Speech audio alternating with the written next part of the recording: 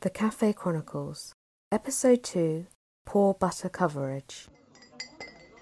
Yet another new waiter has started here. Time was when the staff would stay here for years, but these days, outside of a core of half a dozen who have been here at least since the mid-noughties, far longer in some cases, no one seems to stay too long. As usual, I've not made the best start with a new waiter, in this instance a Terry Scott lookalike, an old comedy actor for younger listeners, with the short squat figure of a Gamma-Rean guard. My relationships with the waiters here have always had to recover from poor openings triggered by my either questioning or over-scrutinising the bill or taking issue with the frequent poor butter coverage on the Portuguese Toast. And it is the latter that's happened today. Gamma-Rean guard returns to my toilet table with a small plate containing 4 single 10-gram portions of butter, playing up the delivery in case any customers are watching. 4 miniature portions of butter is excessive. He knows it too. He's just trying to ridicule me. I don't know why he's taken this extra butter request so personally. My initial impression is he's someone who wouldn't hesitate to bite you in a scrap if the fight wasn't going his way. There'd be no thought for whether his opponent might be carrying some deadly disease, no fear of having to be tested some point down the line post-bite. I remember my dad advising me in the late 80s when Clapham North and Stockwell were in the midst of one of their regular crime spikes and AIDS hysteria was at its peak. Don't headbutt anyone in a fight and risk a cut. Even if you think it might win you the fight, the stress of being tested for HIV afterwards will be far greater than being beaten. I don't think Gamma-Rean guard would be too fazed at having to undergo any tests. This guy just looks like a brute.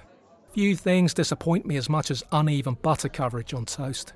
I don't want to eat dry bread, and I do think this country has a serious butter coverage problem. It's one reason why I rarely buy sandwiches. All too often, the spread of butter is way below what it should be. I couldn't let the butter coverage on my Portuguese toast today go. It was poor, and had I not said anything, this being my debut with Gamma-Rean, he'd have thought nothing of bringing me more dry toast in future. This is my 18th summer in the cafe. Gamma-Rean has been here a day, and he's got the temerity to give me the arched eyebrow, sinking it, I should add, with a slight questioning tilt of the head. I'd rather get into a full-blown argument than get the raised eyebrow and head tilt. What's it to him? Is he, by questioning my need for extra butter, trying to ingratiate himself with his new paymasters? If you butter my bread, I would like the corners buttered. I don't see why that's an issue. If I had a cafe, the full buttering would set my cafe apart from others. When interviewing staff, I wouldn't even bother with references. I'd simply toss them a slice of toast, hand them a knife and butter, enough butter, and ask them to butter the bread. If that butter didn't reach the corners, that's it. The interview would be over. You shouldn't even have to train staff on the buttering. If it's spread, it gets buttered, all of it. I hear Gamma-Rean talking to the beard about my butter request, and I understand enough Portuguese to pick up on him referring to me by what, according to him, is dated hair.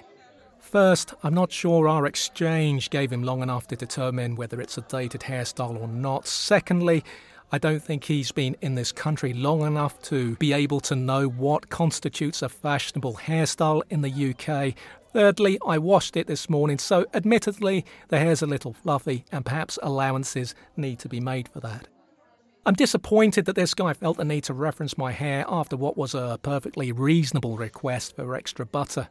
What especially bothers me here is that the beard has looked over at me right away as soon as Gamma-Rean mentioned dated hair. Like there was no one else in the cafe right now that fitted that description. I see Gamma-Rean and the beard looking over and then turning away as our eyes briefly meet. Maybe the beard, frustrated at my disinclination to engage in small talk with him, is open to hearing Gamma-Rean's early thoughts on me. I open one of the miniature portions of butter and begin spreading one of my Portuguese toast slices, now barely warm, driving the butter to the corners, making sure there are no dry surfaces.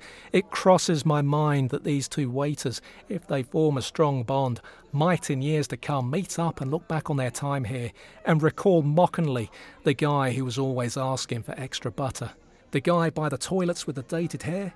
The beard might ask, that guy. Gamma-Rean would happily confirm. Let's do this again tomorrow. The Café Chronicles was written and presented by Daniel Ruiz Tizon. For more of Daniel's work, please visit danielruiztizon.com and you can follow him on Twitter at 1607 West Egg.